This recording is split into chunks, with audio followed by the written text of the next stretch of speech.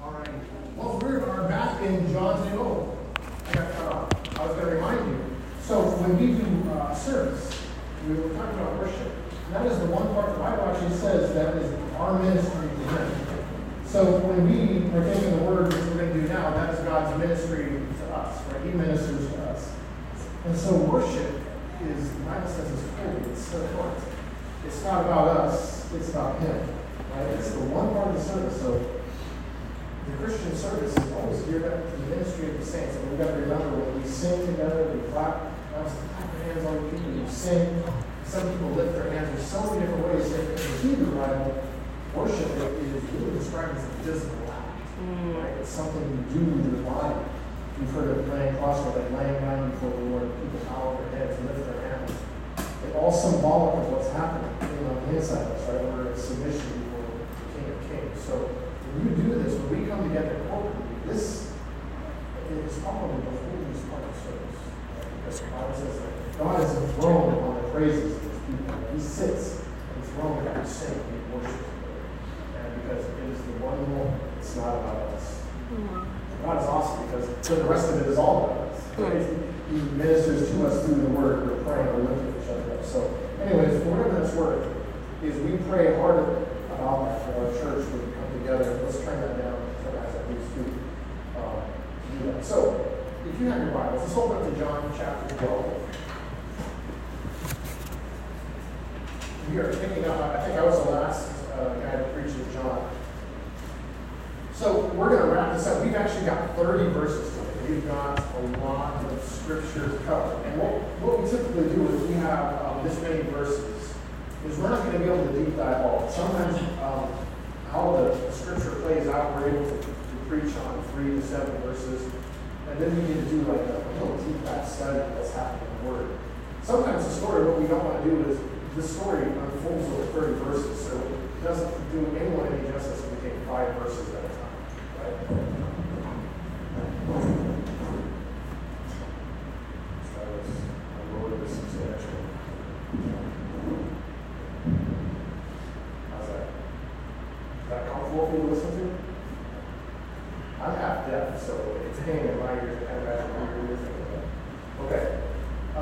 But John chapter 12, so let's think about the book of John, right? So let's do a quick recap, because last week we kind of deviated getting back to the building.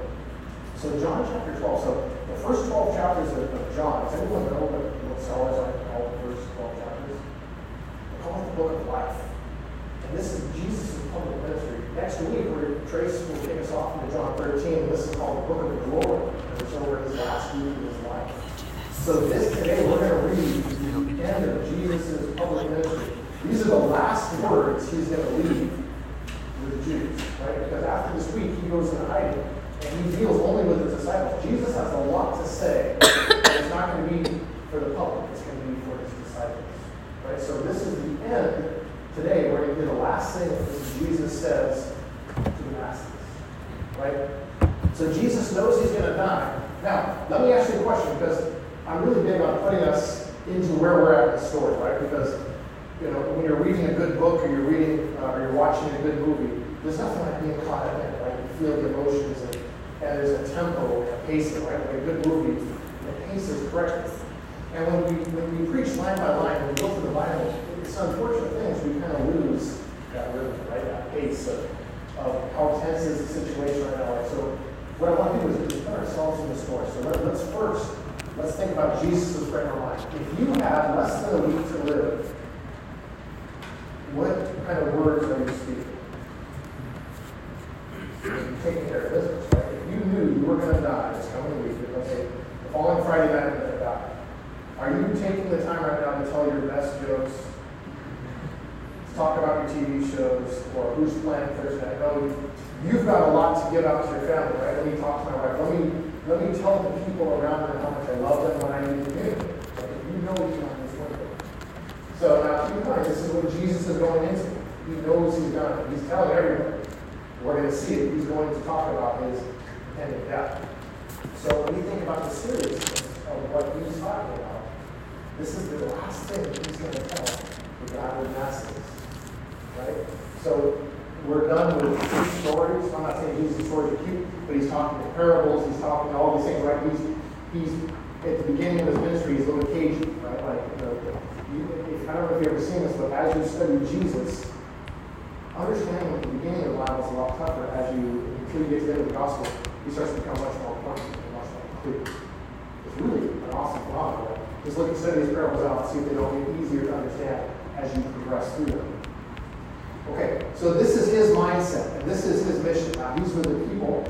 Now, if we do by way of recap, so the major events that have happened is one is we can't miss out on the fact that Lazarus was raised from the dead just recently. Right? So Jesus has a friend, his name is Lazarus. Does anyone remember Lazarus' two sisters' name? Mary and Martha. Right?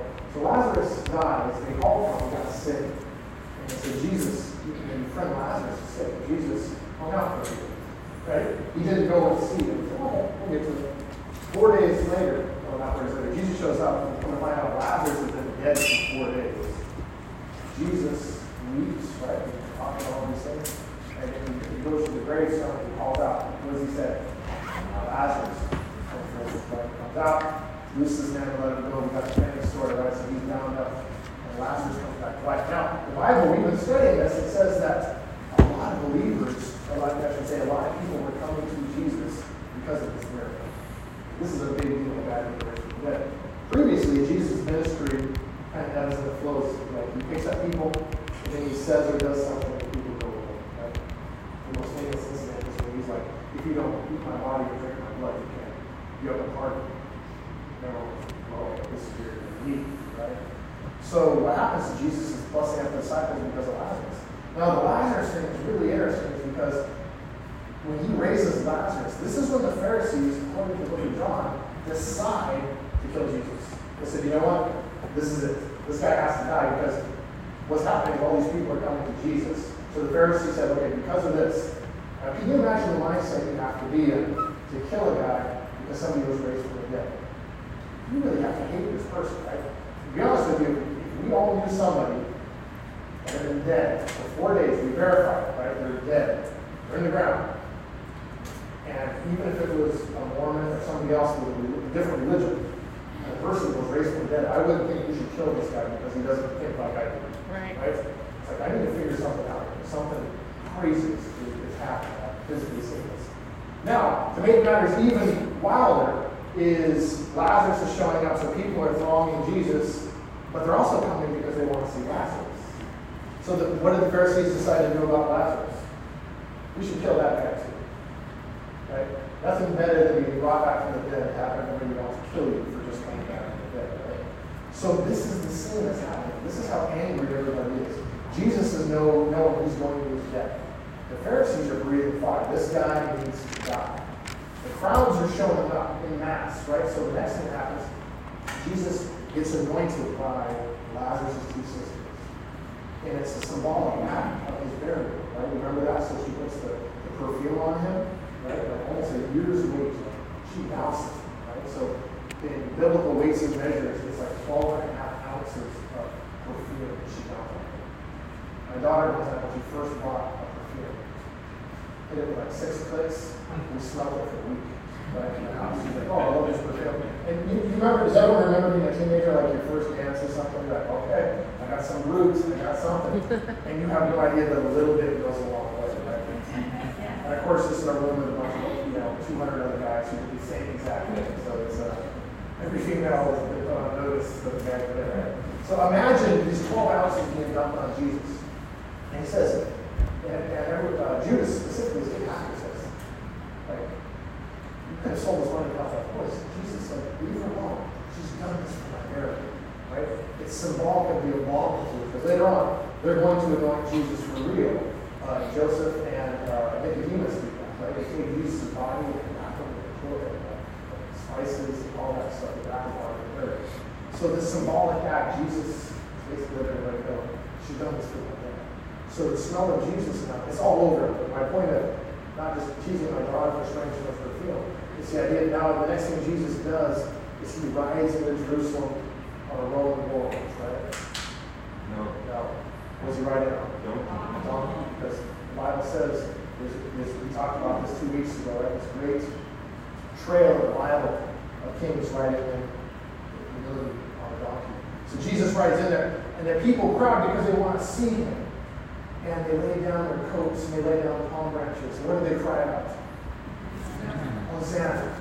Blessed is he who comes in the name of the Lord. Blessed be the King of Israel. Right? They're crying out. They recognize at this brief moment that Jesus is the King. So they call that the triumphant entry into Jerusalem. So Jesus is now ridden into Jerusalem on this donkey. I would almost guarantee you could smell that perfume that they bathed on. Here's his donkey, here's the King. And everybody is crying out. And so do we have an image of what's happening? This guy wants to be one. There's been miracles. There's been all these wild things. And on top of that, we're right before Passover. So there's, a million people swarming into Jerusalem. And this is the top. The only way, it is such a bad analogy, but it'd be like, I wasn't alive when the Beatles came to town, right? Let's say it's 1965, you're in New York, and Chase Stadium, and the Beatles, and you lose your mind. I don't think there's anyone that big anymore, but who's coming down. And this is what it is, right? It's like the Beatles come to town. That's what I think about it. Right? Everybody wants to see what is happening. Okay, so this is where we're at. So let's go to John 12, 20 through 50. So, I'm not going to be able to get into every little detail, right? We're not going to have enough time. I want to recommend, I think it's worth every Christian add to their library, not necessarily this one, but they do sell wonderful commentaries on the different books, right? So Trace actually uses a different one than I do. Trace got two of them. I have two of them, they're both different. You can ask us for our recommendations. They're right for late experts if you read the original languages. These are just good to have on your shelf, right? You can go through there and study. I brought mine if you want to see what a commentary looks like. A lot of people have a study Bible. You get a few notes, but this is just on the book of John. Right? So we're going to read 30 verses. We're not going to go through every one. I'm going to pause from time to time. I'm going to point out a couple things that I think you should explore on your own, or maybe something you're not seeing in the text. And then what we're going to do is we're going to go back, and I'm going to do my best to distill down a very important point Jesus is trying to make. We're going to dive into that. Sound like a plan? So let's read, starting in verse 1. I will read, you don't have to read it.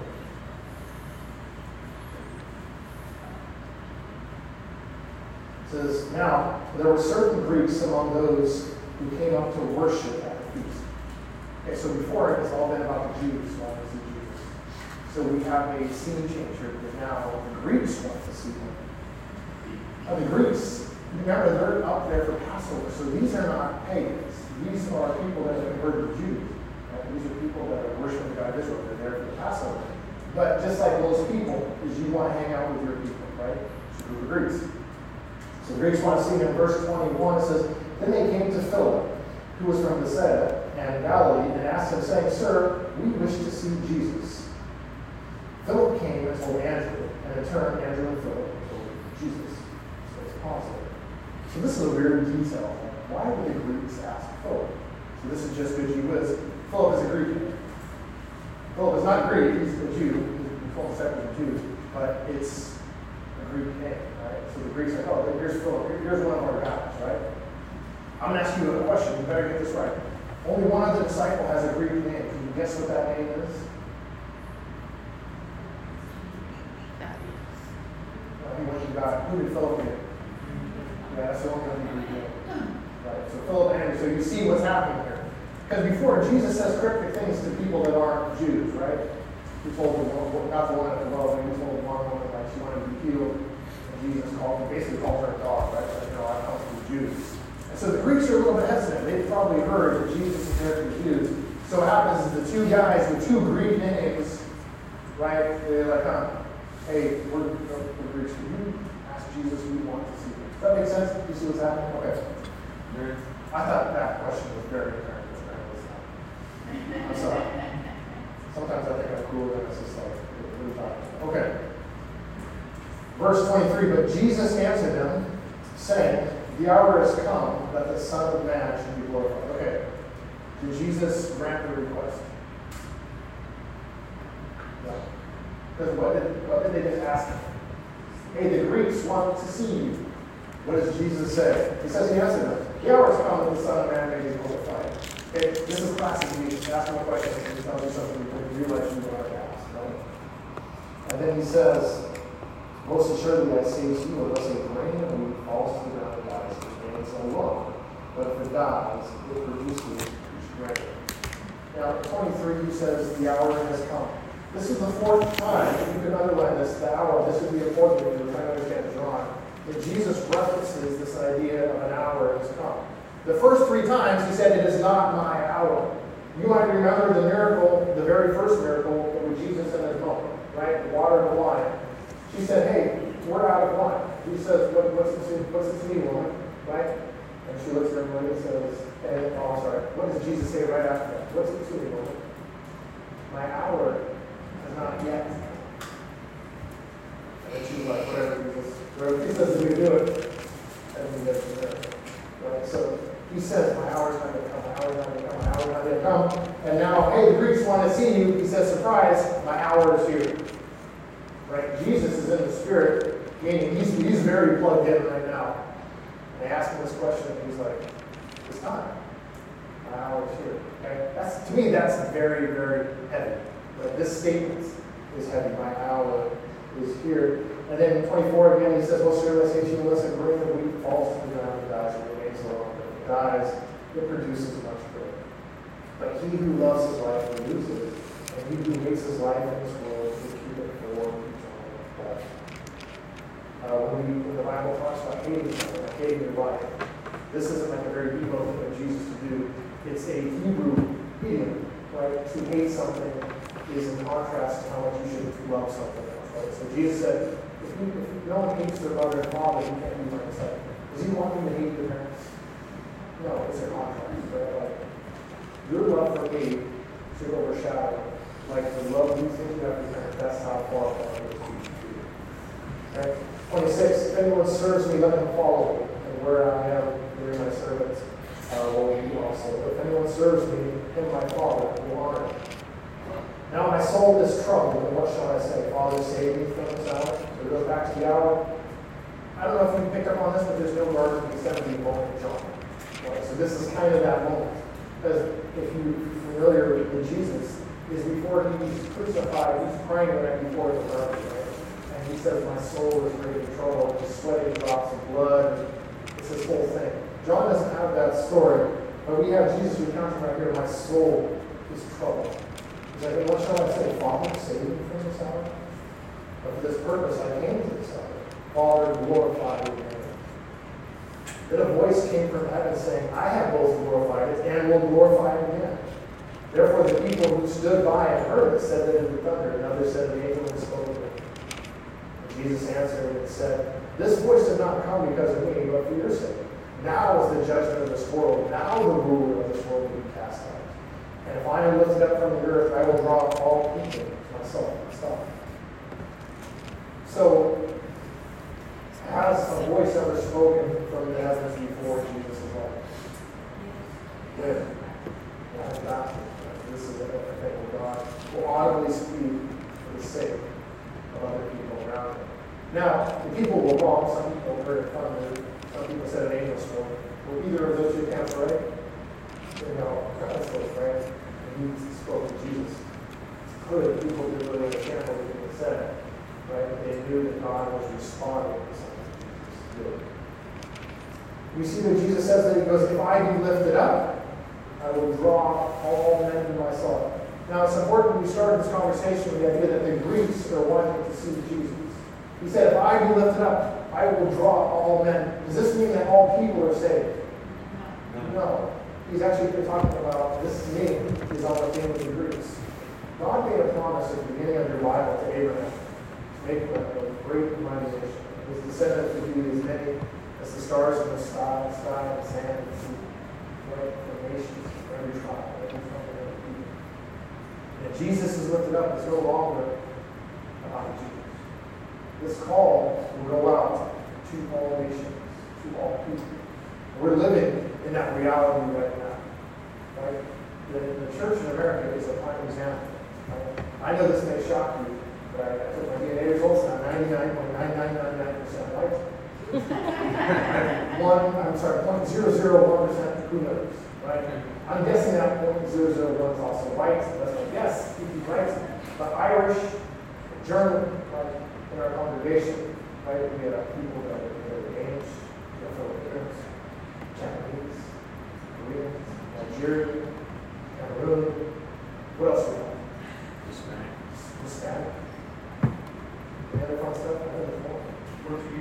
Portuguese. Malaysian, right? Chinese. Every nation, every country. This is happening. Jesus said, I will lift up. This promise is fulfilled. And if we go around the room, if we look at all of our different ethnicities, He's made us one.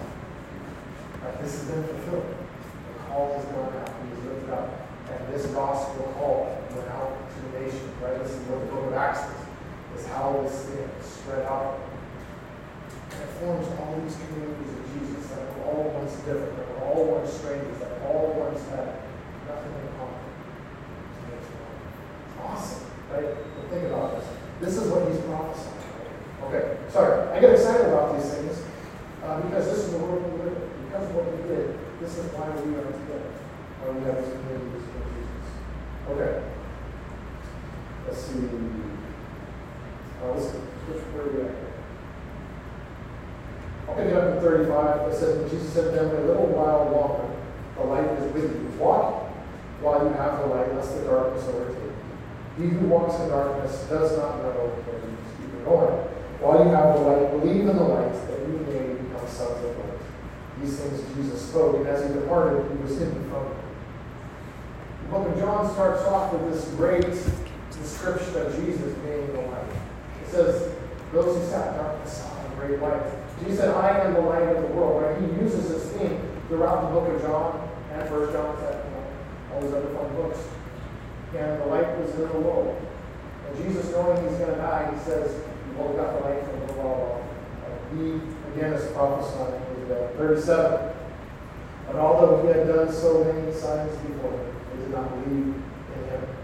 That the word of Isaiah the prophet might be fulfilled, which spoke, Lord, who has believed all reports, and to whom has the arm of the Lord been revealed?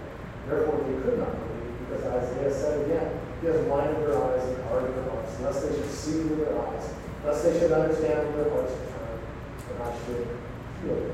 These things Isaiah said when he saw his glory and spoke again. Now, underline this next word, nevertheless, even among the rulers many believed in him. We have this prophecy of Israel being blinded where they can't believe. You see that? It's like they can't believe. He says, however, many people. So what are we to make of this? Really, when the scripture says Israel is blinded, it's talking about national Israel. It's talking about the nation. Israel didn't turn there and recognize the Messiah. They're blinded from this back. Now, what does that mean for the individuals? Well, God's still working on the individual hearts. Rulers believe, people believe, Greeks believe, Jews believe, right? So when God has blinded the mind of Israel, is that everyone? No. Are Jews still coming to faith in Jesus Christ? Yes. So has God, cursed Israel? No. But sometimes we have to differentiate the scripture with the big picture. Has Israel itself, as a group of people, recognized Jesus as Messiah? Also, they can't. They're blinded from us, right? And God is still dealing with individual people. There's a big difference between national Israel and individual Jews. Okay? Nevertheless, for the two, they believed in him because the Pharisees did not confess him, because they should be put out of the synagogue. For they love the praises of men more than the praises of God. And Jesus cried out. So when he cries out, the Bible says literally he's addressing the whole crowd. Everyone's gathered, and now he's really going to go for it. Right? So he cries out and says, he who believes in me believes not in me, but in him who sent me. Remember the people that are believing there, but they're scared to say they believe in him because of people. Jesus now is addressing those people and saying, look, if you believe in me, it's not me you believe in. You believe in the one who sent me. And 45, and he says, and he who sees me sees him who sent me. I have come as a light into the world, and whoever believes in me should not abide in darkness. And if anyone hears my words and does not believe, I do not judge him. For I do not come to judge the world, but to save the world. He who rejects me and does not receive my words, as that which judges him, the word that I have spoken, will judge him in the last day. For I have not spoken on my own authority, But the Father who sent me gave me a command that I should say, and what I should speak. And I know that the commandment is everlasting life. Therefore, whatever I speak, just as the Father has told me, so I speak. That's the last thing he tells the group. I am the light. Walk in the light. Right? Go back and read this, study, meditate on it, reflect on it. The last thing he told everybody as a group, this is it. Right before we go into this. Now, that's the story, right? Because we saw that Jesus, he's gone. He's hidden from just in a little while he's going to be arrested. He's got some things to teach his disciples. And he's going to die. But there's two quick things I want to pull out of this text. But I want to start you on the journey to really thinking about what he said. Go back to verse 24. And you don't have to put it on the screen if you don't want. Chris, I'm going to jump down to the next scripture. But if you have your Bibles up there, 24 and 25 on the station. This is the biggest thing he said, and I want to unpack it. It says, truly, truly, I say to you, unless a grain of wheat falls into the earth and dies, it remains alone. But if it dies, it bears much fruit. Whoever loves his life loses it, and whoever hates his life is going to keep it for eternal life. If anyone serves me, he must follow me. Underline that, he must follow me.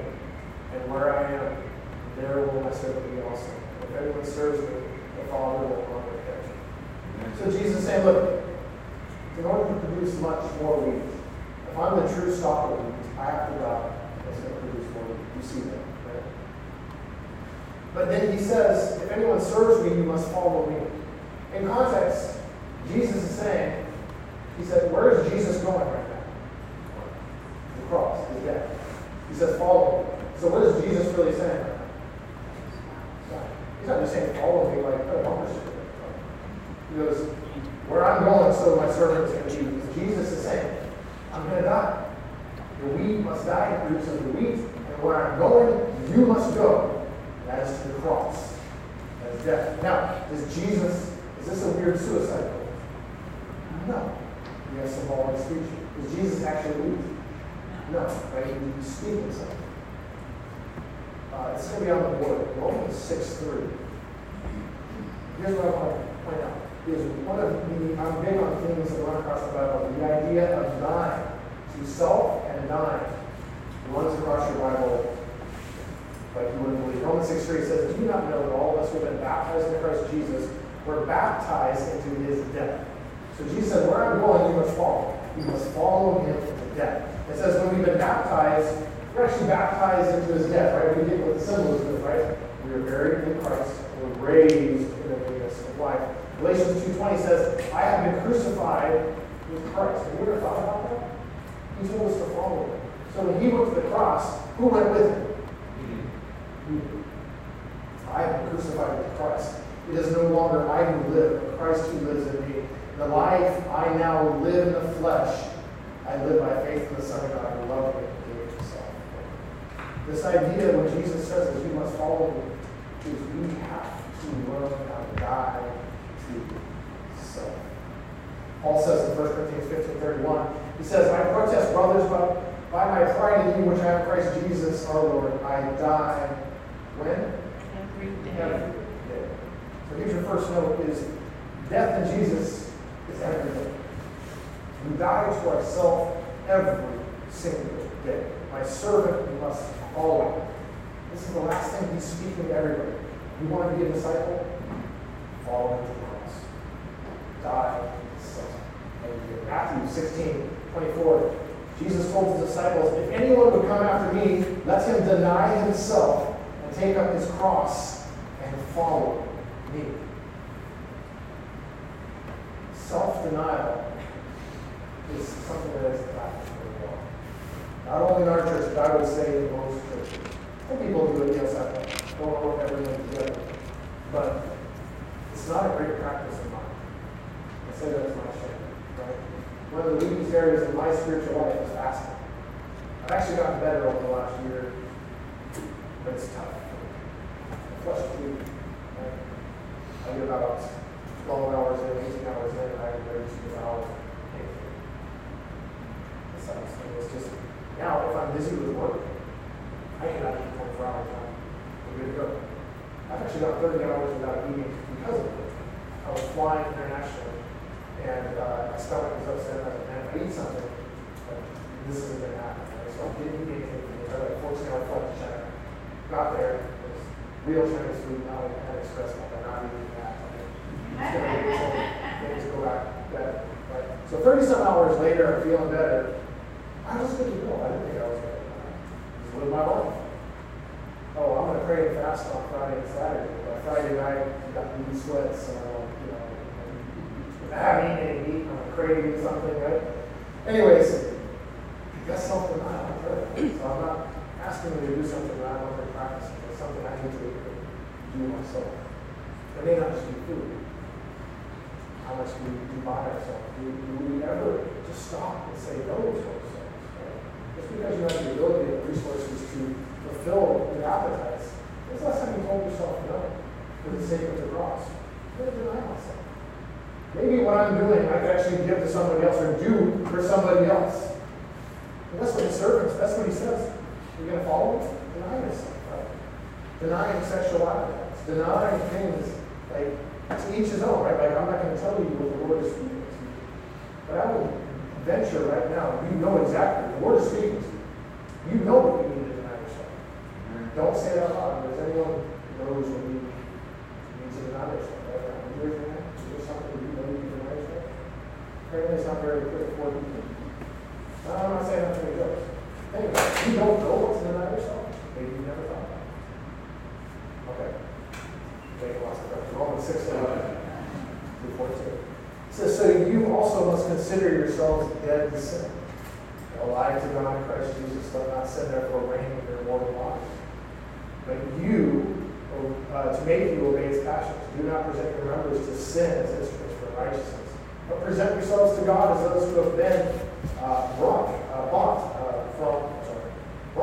from death to life, and your members to God as instruments of righteousness. For sin will have no dominion over you, since you are not under the law but under grace. So it's not only self-denial, to eat or not to fast. Is that a sin? No. Is to buy yourself things a sin? No, it's a sin. So we have that level, but there is sin, where it says, consider yourselves dead to sin. This is also death, right? We're dead to sin. Right? Before we were dead in sin, and now we're dead to sin. You see the difference? Before the cross, we had no choice. We did these things. And now, because of the cross, we have the Spirit of God, which gives us the ability to actually say no, to start to crucify His flesh and our desires. This is worn out through prayer, right? Fellowship, confession, accountability, all the things we preach all the time, discipleship, right? Being dead to sin. Okay, now, look at verse 31 of John. Now, let's marry this to this other idea. So, are you tracking what's happening here? Is if we want to follow Jesus, we must die. Yes? Amen. 31, he says, now is the judgment of the world. Now will the ruler of this world be cast out. Listen, the phrase is kind of seemingly he doesn't want to fit in with this whole death thing that Jesus has brought. The weak must die, the weak, you must follow me, right? I am the light, I must be lifted up. He's got all these sayings. We have this random, now is the judgment of this world. Now will the ruler of this world be cast out. This fits in perfectly, so let's unpack this and we'll be done. 2 Corinthians 4:4 says, in their case, the God of this world has blinded the minds of unbelievers to keep them from seeing the light of the gospel of the glory of Christ, who is the image of God. Friends, the ruler of this world is Satan. This is who the Bible is referring to. He said the ruler of this world was cast out. He's not talking about some supreme president or Caesar, right? Pharisees. He's actually talking about the spiritual force behind all of this. And the scripture gives him many names. This is just one example. The God of this world. It calls him the prince of the power of the air. Right? They have all these names for him. Did you know that? And that's who this is. Now, in John 8:44, Jesus is talking to the Pharisees. He says, you are of your father, the devil, and your will is to do your father's desire. Friends, before we belong to Christ, I got bad news for you. You remember who we belong to? The spirit of this world. Yeah. Our father was also the devil, and we were of this world. We get translated from a different kingdom.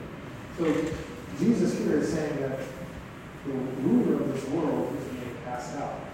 Well, why does that matter? Because there's something interesting the Bible also says about Satan that he's got power over. Go to Hebrews 2:14 through 15. It says, since therefore the children share in flesh and blood, he himself likewise, speaking of Jesus, partook of the same things, that through death he might destroy the one who has the power of death.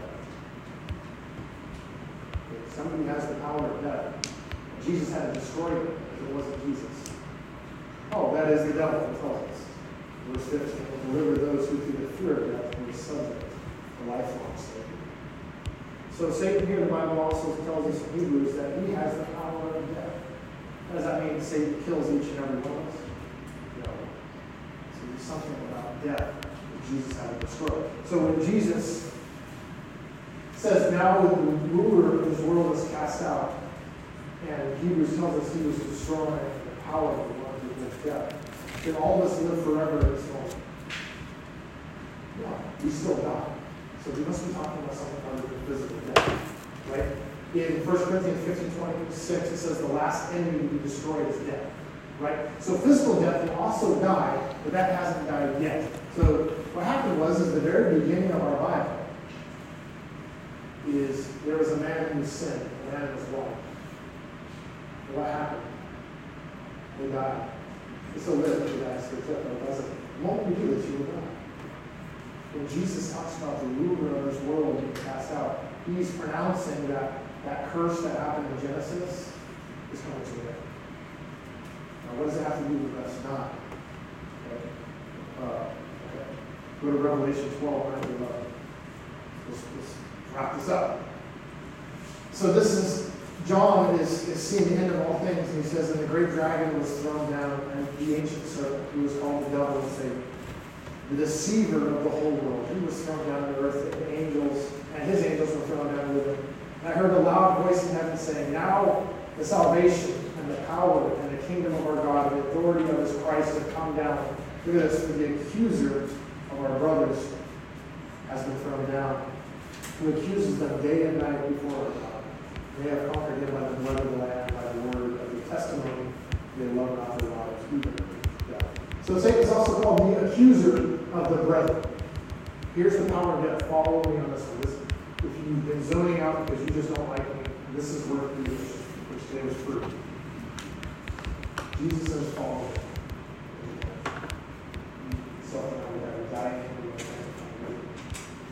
He says, when you do this, you're identifying with my death. And Jesus saying, my death destroyed the accuser of the brother. Somebody who holds the power of death. And the reason why Satan holds the power of death is because upon a man or woman's death, he then can accuse you before God of all your sins and you are judged. He has the power of spiritual death. He's the accuser. He accuses us daily and night before God. And Jesus said, this is broken. The power of the accuser is broken. Because there's nothing to accuse you for if you are dead in Jesus. He paid the price. He paid the penalty. This is how this whole thing plays out. If we are truly dead and we're really in service and we die to self, right? Paul says it's for me to live is Christ, right? Death is gain, right? We're dead in Jesus. And the accuser then stands before God and says, this person, this is null and void. We're dead. There's nothing. We're dying in Jesus. Penalty paid. You see that this is Jesus has basically called out this whole plan of salvation. There is no more power in his accusation for the believer. The power of death is broken. Because we're alive forevermore. Right? We're in a body right now that we die, sure. But when we die, we really die. No, we keep on going, right? The Bible actually says it's even better. Right? Now, don't put the next slide up there. This is the last thing. Let me ask you a question. Is a dead man scared of death? Is a dead man scared of death? Okay. Now, we all don't want to die. I don't want to leave this earth. I love my kids and my wife. I'm not saying we don't have these things. But really think about it. Is a dead man scared of death? Are we dead according to Jesus? Yeah. We're dead in him. We've been buried with the past as we've been raised from the dead. And it says, says, no longer I who live, but it's Christ who lives in me. Death has no power over us. Literally, because we're in him. He's what has that. The one who had the power of death. He has no claim. He has nothing. So that man doesn't fear it. You don't fear judgment. You don't fear this. The power is broken. You still want to live. So please put up this final thought. This is the great takeaway. The dead man is not scared of death because the one who has the power of death no longer has power over the one who has died in Christ. So when Jesus is saying, I'm a wheat and I must die to produce more wheat, well, that wheat isn't just to grow and flourish on its own. That wheat is also to die. Because when that wheat dies, it produces even more wheat. Right? And he says now, because of this, the ruler of this world is cast out. He's got no power over you. He's got no say. He's got no authority. He's got no legal hold on the soul of you. That man doesn't fear death. Amen? This is powerful stuff. And Jesus is like, hey, I'm coming to this hour. But this is the ramifications of this hour. That man doesn't fear death because we are truly alive. Amen? Amen. Let's pray. Father, thank you for your word. Jesus, thank you for Christ. Thank you for your great grace. Father, help us to be mindful of this fact that we are dead and yet alive. It is no longer I who live, but it's you who live in us. And Father, help us to be dead to ourselves. Help us to learn to deny ourselves, to learn to get rid of the sin in our life through your Spirit, Father. But help us to be well-pleasing, to be disciples, to be this community. Father, we know the word says that all of this in the world is of the devil. The lust of the eyes, the pride of life, the lust of the flesh. Father, there's so much things that the world has molded us into. Help us to be who you have called us. Children of life, Father, walking in the life. Lord, we love you. We thank you. In Jesus' name. Amen. You stand to your feet.